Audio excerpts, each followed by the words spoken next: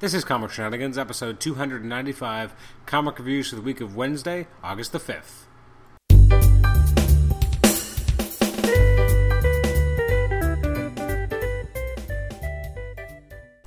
Welcome to the Comic Shenanigans podcast. This is episode 295. It's our comic reviews episode for releases from the week of Wednesday, August the 5th. I'm your host, Adam Chapman.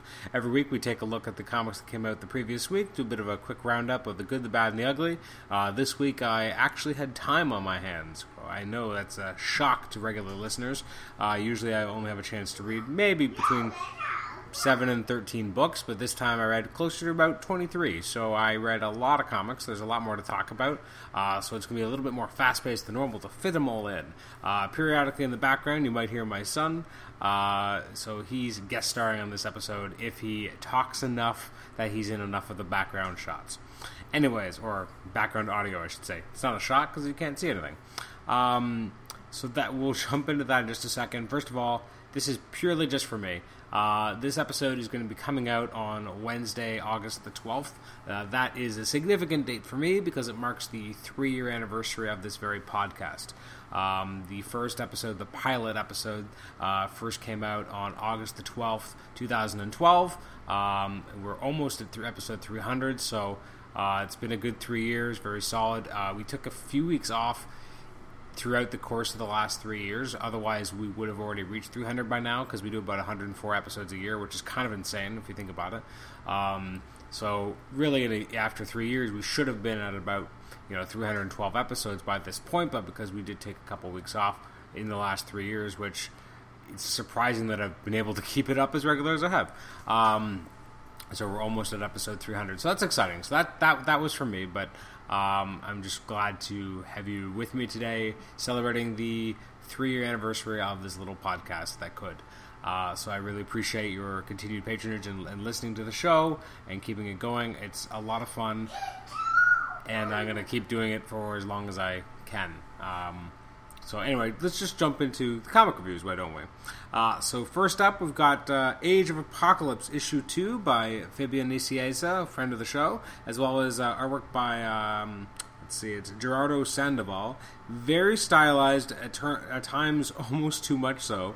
Kind of reminded me of Humberto Ramos, but maybe turned up to 11. Very stylized. Again, at times it threatens to overpower the story. However, I think, given that we're dealing with kind of a very 90s conception of the X-Men characters, I am able to kind of give them a little bit more room here in terms of the over-the-top bombastic artwork, because it kind of fits the era. I'm enjoying what Nicieza is doing here. It's very kind of clear, concise vision of what he's trying to tell. I like that it's kind of AOA without actually being AOA. Like, it's very similar but different. Strong scripting, over-the-top artwork. I think I'm going to give it a 7 out of 10, mainly because I really like the story. The artwork at times is a bit distracting, but it's good. Next up is Amazing Spider-Man Renew Your Vows number 3. This is by Dan Slott and Adam Kubert. I'm still not sure how I feel about Regent himself as a villain, and he's almost more in the background, so he's not even really that much of an out-and-out villain. It's weird to see the black costume with a white spider on the back, but it's basically the spider that's usually on Spider-Man's regular costume, but here it's on his back instead of the kind of classic back to Spider-Man's costume when he's wearing the black costume, so that was a little weird. I like Spider-Man going up against the Sinister Six. This version of Doc Ock felt very kind of classic, yet still a little bit different. There's some really nice scenes here with Mary Jane and her daughter, Anna, which I thought was actually really cool. It's interesting. We're definitely leading somewhere.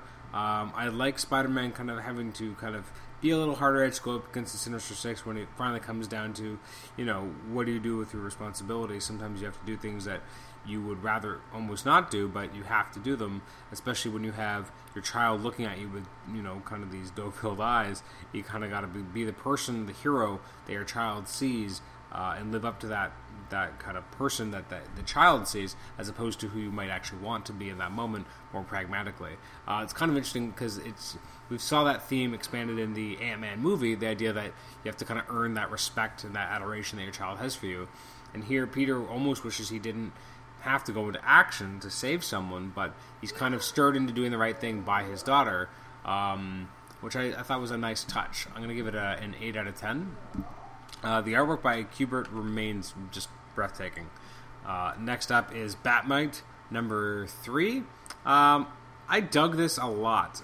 It's written by Dan Jurgens, artwork by, Corin Howell. It's just a silly, goofy book, but there's a little bit more going on here. It's a cool kind of team up between Damian Wayne. I don't know when this is really set, but I don't think it matters.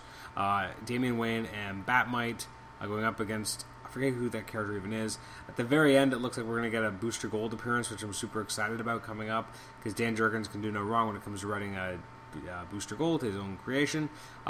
Really dug this, a lot of fun, and I think that's what I like about this, is that you could only read Bat-Mite and you wouldn't feel like you missed anything, and it's part of a miniseries, so it's going to end, but it's a fun miniseries. It's self-contained, it is its own thing. It doesn't require you to really know what's going on in the other parts of the DC universe, because they don't matter. What matters is just what's going on in these pages, and it's just a tremendous amount of fun. Again, the artwork is silly and it's just fun. I'm going to give it a 7. It's not quite an 8, but it's an enjoyable book, and one I do kind of look forward to. And I was looking at my DC books I was reading this week. It's probably on the kind of higher on the list. Next up is Batman Beyond. This is another Dan Jurgens book, artwork by Bernard Chang. It's okay. I'm not super thrilled with it. Just because I don't like the whole Brother Eye future with the weird demented cyborgs. That's just not something I'm a huge fan of, nor am I that interested in. The idea of Tim having to kind of earn being the Batman that Terry was, that part's cool, but I don't think it's enough of the issue. The artwork, I think, shifts at times. It's not always consistent in terms of the portrayal of Tim as Batman. The anatomy seems off at times. I'm going to give it a 6. Next up is Bucky Barnes, The Winter Soldier, number 10. It's still not over. I guess there's one more issue. I feel like I've missed a few issues, or I haven't read a bunch. It's written by Alice Cott, artwork by Marco Rudy. I feel like it wants to be something. It's just not quite that thing. It's confusing. The artwork is compelling just because it's so trippy and weird and crazy, and definitely feels like it's doing something different, and it's not your standard book in terms of the artwork. I don't necessarily want it to be just formulaic in terms of the art or the story, but I want it to make a little bit more sense and not be so confusing and kind of, 2001 kind of mindfuck. And that's what this feels like half the time, and not in a good way. A close artistic comparison would be the recent, I think it was Michael Del Mundo on Elektra, which felt a little bit crazy and weird, but enough that you felt compelled and it was fascinating. Here it's just it's confusing and cool at sometimes, but the story's not really matching up, or it's just so confusing that you're like, I don't even know what's happening. I'm going to give it a 5 out of 10. I haven't really enjoyed this book. I think Alice Cott has had a good trippy times telling his own story. Is it a story that anyone really wanted to read or have be told? I don't necessarily think it was. Next up is Civil War, number 3. Number 2, I should say. This I really dug. I think it was really well done.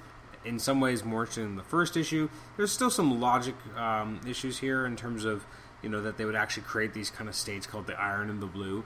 That being said, I dig how it's being done. It's written by Charles Soule, artwork by Lionel Francis Yu. There's definitely like a good sense of what exactly is going on here. I like seeing where some of these characters have kind of ended up.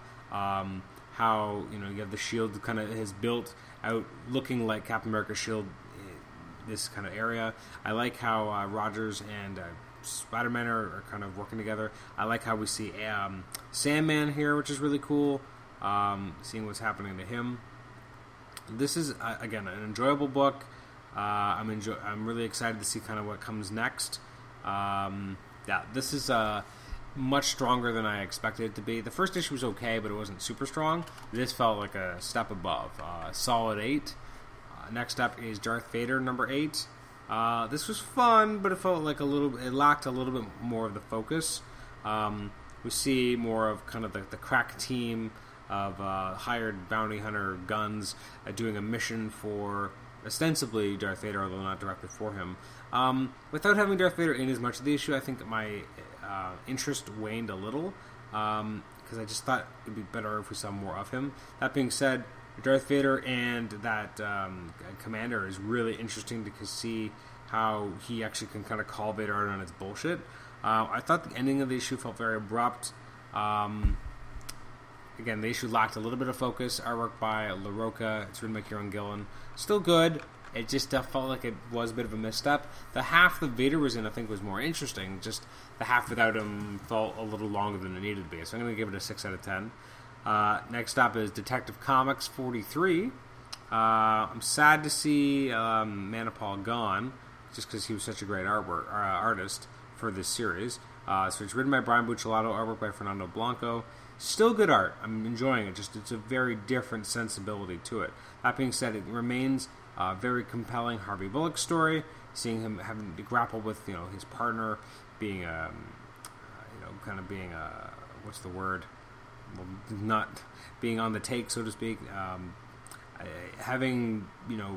Seeing what's going on with Gordon as he goes into action. It just remains a really good kind of cop book. I really like how Bullock's been written throughout this run.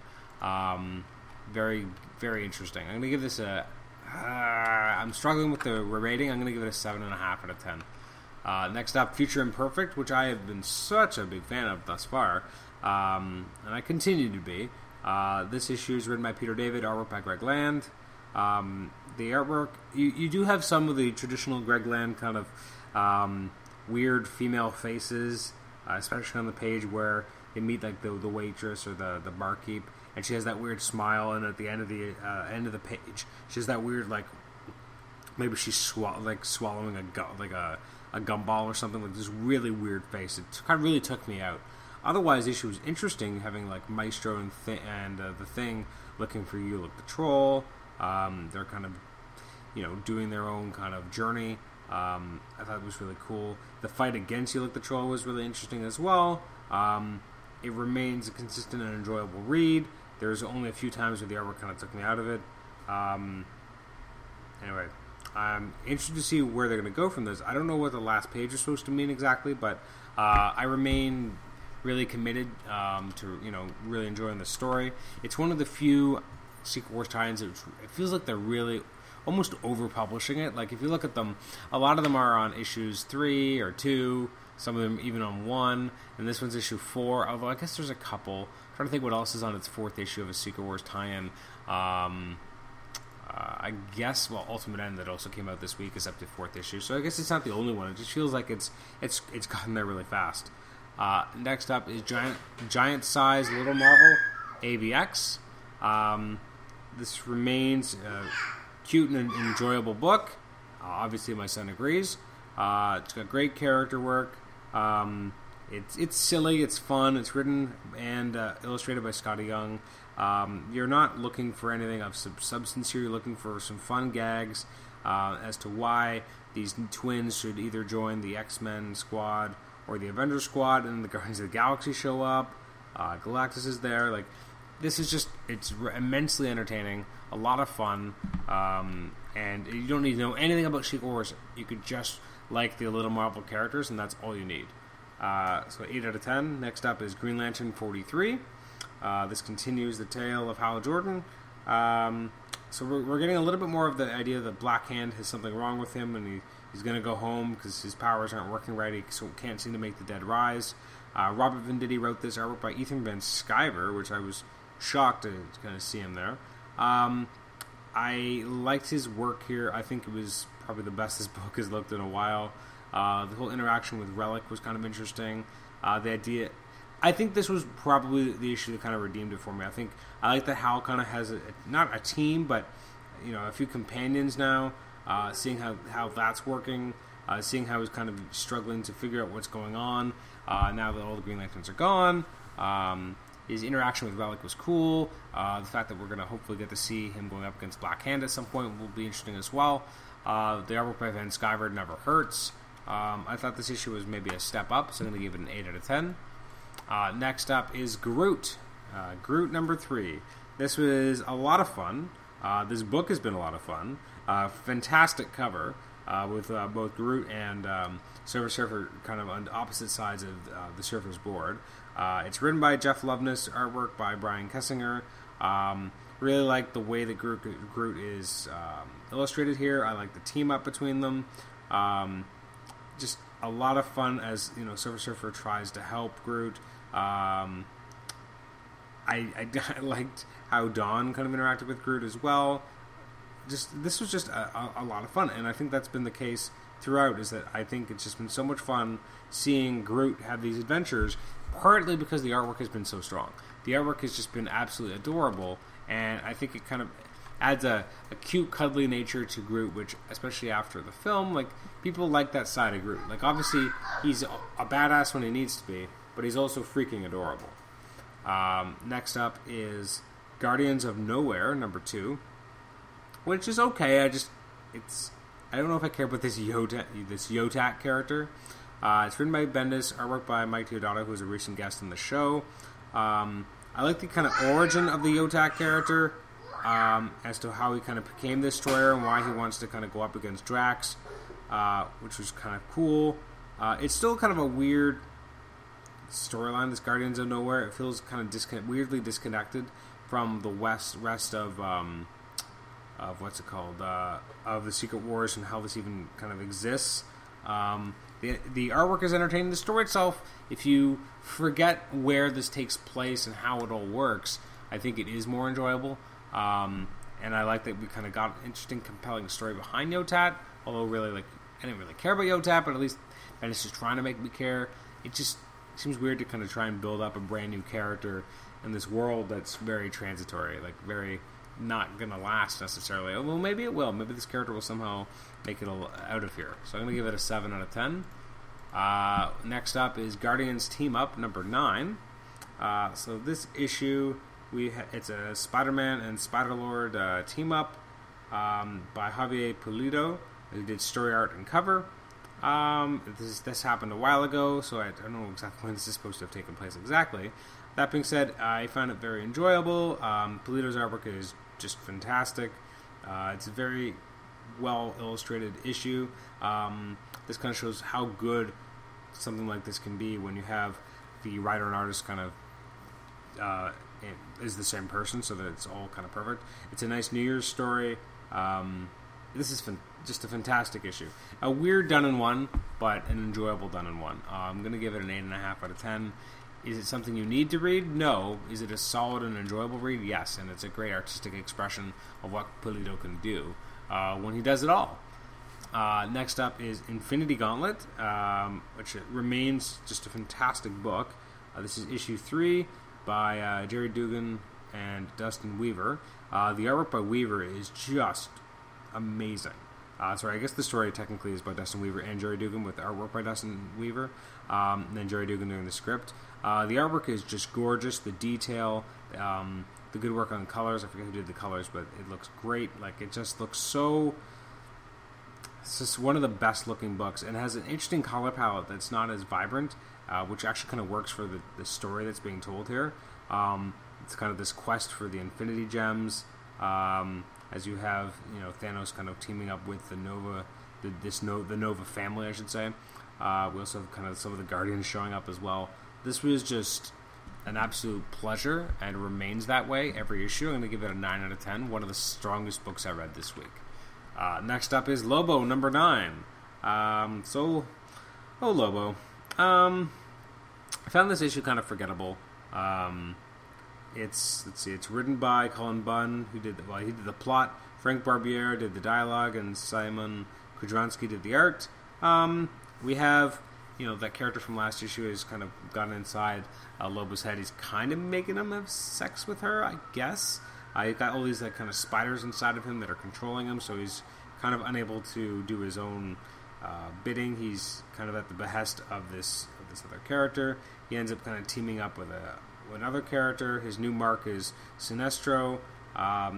This character that I forget even her name, the green character, ended up not being dead, which I felt very much like, ugh, really? It was forgettable. It's kind of like this book in general. I think Lobo hasn't been that strong a book. Their work's okay. I'm going to give it a 5.5 out of 10. I just found it forgettable, a little bit boring. I felt indifferent, and I felt like I was just waiting for the issue to be over. So I can't really recommend an issue that I felt that way about. Next up is Midnighter number 3. This remains kind of an odd book that I'm enjoying, but I don't think I enjoy it as much as other people seem to. It's definitely intriguing. We see a little bit of Midnighter's past relationship with Apollo. You see more of his relationship now with his current boyfriend, and you also see him at the very end confronting Dick Grayson. I don't know much about the Midnighter character. Do I care much more than I did before about him? Not necessarily, but I'm enjoying it maybe a little bit more than I expected. That's not to say it's a great book for me, at least. I'm glad it exists because there's fans of this character. It's just not something I personally am enjoying all that much. It's written by Steve Orlando, artwork by Eiko. I'm going to give it a 6. Next up is Miss Marvel, number 17. We're not quite out of Secret Wars yet, or the Secret Wars Last Days tie-in. This felt earned. Is G. Willow Wilson writing it, Adrian Alfona on artwork.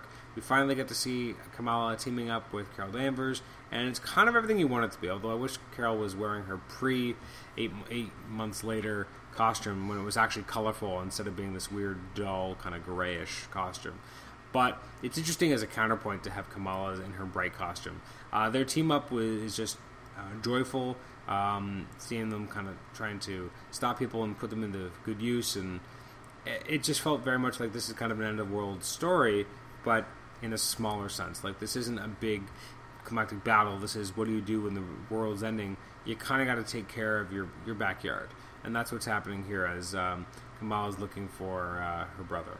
I dug this so much. I'm going to give it a 9 out of 10. There's not a wasted moment in this issue. It remains just so much fun as a book. Next up is Red Skull. This is issue 2. I guess it's a 3-issue miniseries. Well, actually, I don't know how many issues this is supposed to be. I think it's supposed to be a 3-issue, but it doesn't seem to be concluded after the first page. Or, sorry, after the last page. Written by Joshua Williamson, artwork by Luca Pizzari. It's intriguing and interesting as we have a version of Red Skull and Magneto kind of teaming up to make peace with the Nihilists, and the idea that they want to kind of be able to confront the God Doom. Very intriguing and interesting, and some surprising character beats for this version of the Red Skull. And at the end, is he supposed to have a cosmic cube or something in his hand, or is it just the weird lighting that makes it look like he has something in his hand? Like, he has nothing in his hand, but there's like a white light around him, but he's technically behind Magneto, so like what's going on here? I'm going to give it a 6.5 out of 10. Next up is Siege number 2. This is actually one of the more interesting ones, and it really has nothing to do with Siege itself, which is kind of weird. It's more about the concept of the Shield in this universe and defending the Shield from the armies of the undead and etc. But it's also kind of a political intrigue as well. It's written by Kieran Gillen, artwork by Felipe Andrade. So the idea here that you have Abigail Brand is kind of dealing with people who want her job, and also dealing with who's behind, the enemies behind the wall, and having to defend against the wall. And it's very cool concept to see how this is being addressed, because we've seen the Shield referenced in numerous books in Secret Wars. So seeing it here taking such a prominent role, I have enjoyed this version of Abigail Brand as well. I'm going to give it a 8 out of 10. Maybe a 7.5. Maybe I overshot a little. Next up is Spider Island number 2, which I gotta say I have really been enjoying. At least the main story the most.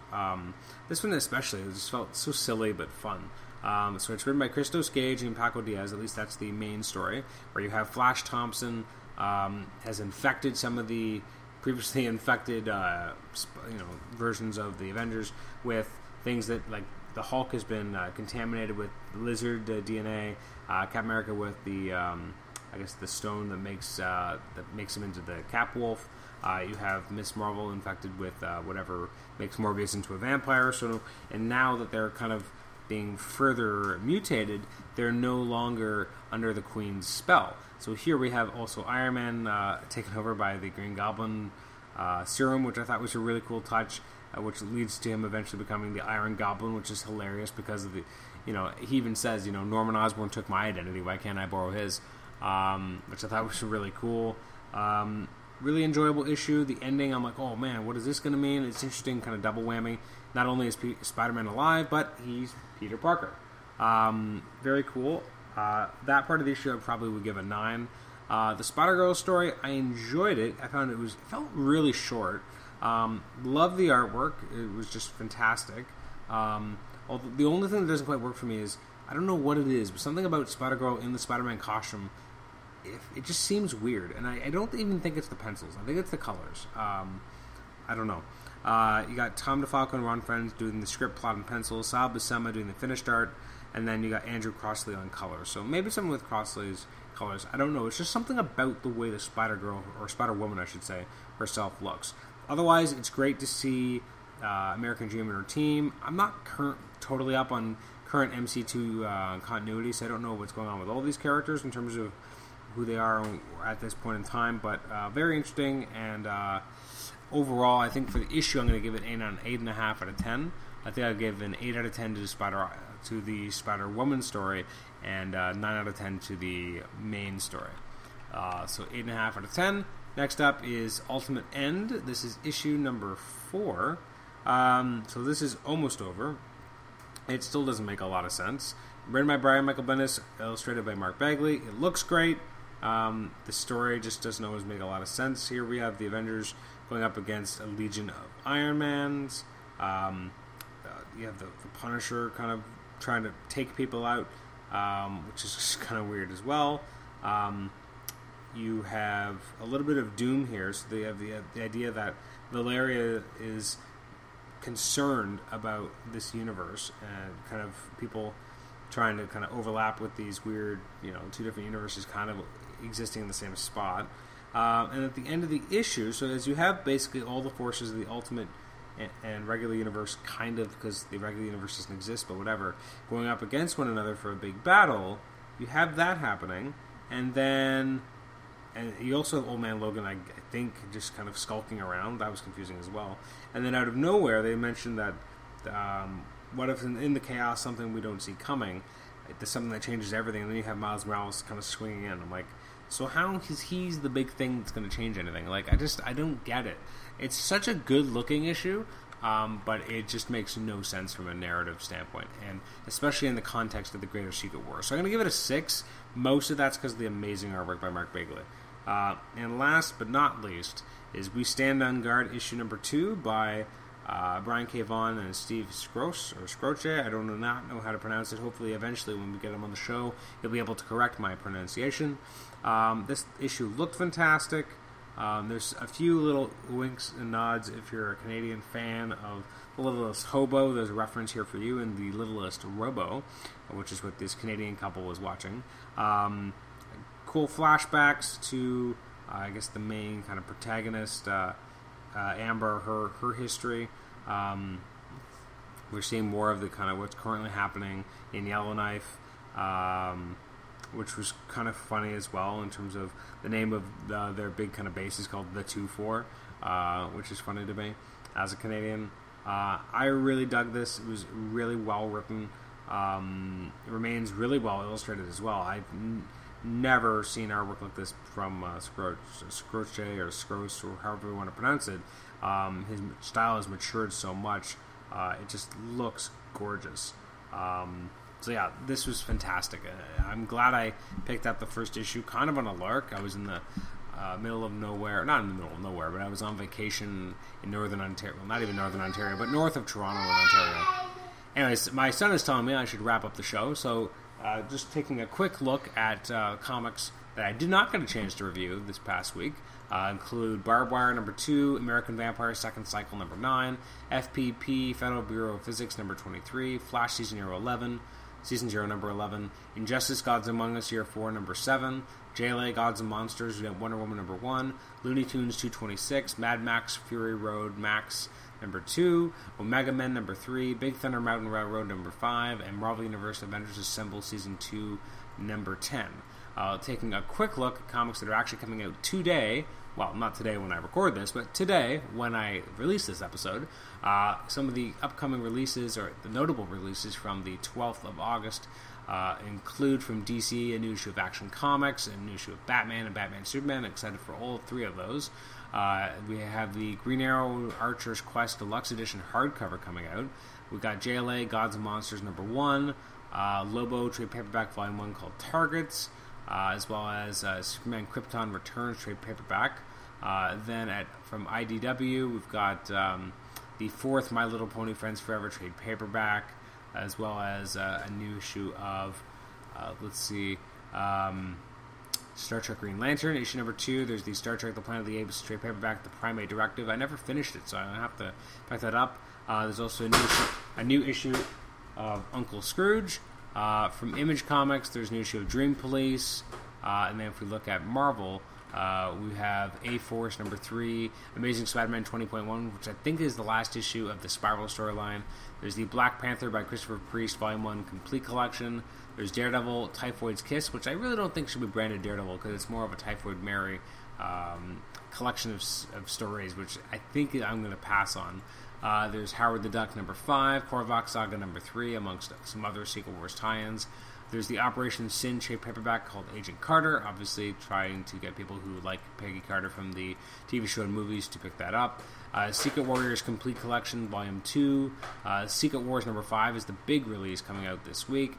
There's Secret Wars 2099 #4, Secret Wars Battle World #4, Star Wars Episode 5, hardcover Empire Strikes Back. There's Star Wars Lando #2, Star-Lord and Kitty Pryde #2, which I really dug that first issue, as well as Years of Future Past #4.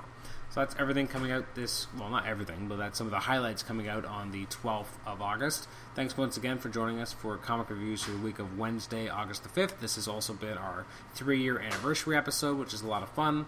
So thank you for joining me. Well, not a lot of fun. Well, it's exciting, at least for me, that it's been 3 years of the show. Holy crap. And again, we're coming up to episode 300 soon. Episode 296 coming out later this week will be a very exciting episode. It's going to be a conversation with Ron Friends. Episode 298 will be a conversation with Dan Gavazdan, who is the co-host of the fantastic podcast called Amazing Spider Talk, previously Superior Spider Talk, as well as the creator and founder of the site Superior Spider Talk, which is well worth checking out. It's a fantastic website, and again, they run a great podcast. It comes out pretty much weekly now, so it's definitely something you should check out, I should say. So that'll be episode 298, and then not really sure what episode 300 is going to be yet, but I'm hoping it'll be exciting. So that's all coming up in the future. Continuing our interview series, there will be more interviews coming out in September once we're in the 300s. It's hard to believe that sooner we're going to be in the 300s of our episodes, which is really exciting. So thanks again for joining us today. You can email us at comicshenanigans@gmail.com, like us on Facebook, rate and review us on iTunes, subscribe to us on iTunes, and listen to us on Stitcher as well. And we'll catch you next time. Bye-bye.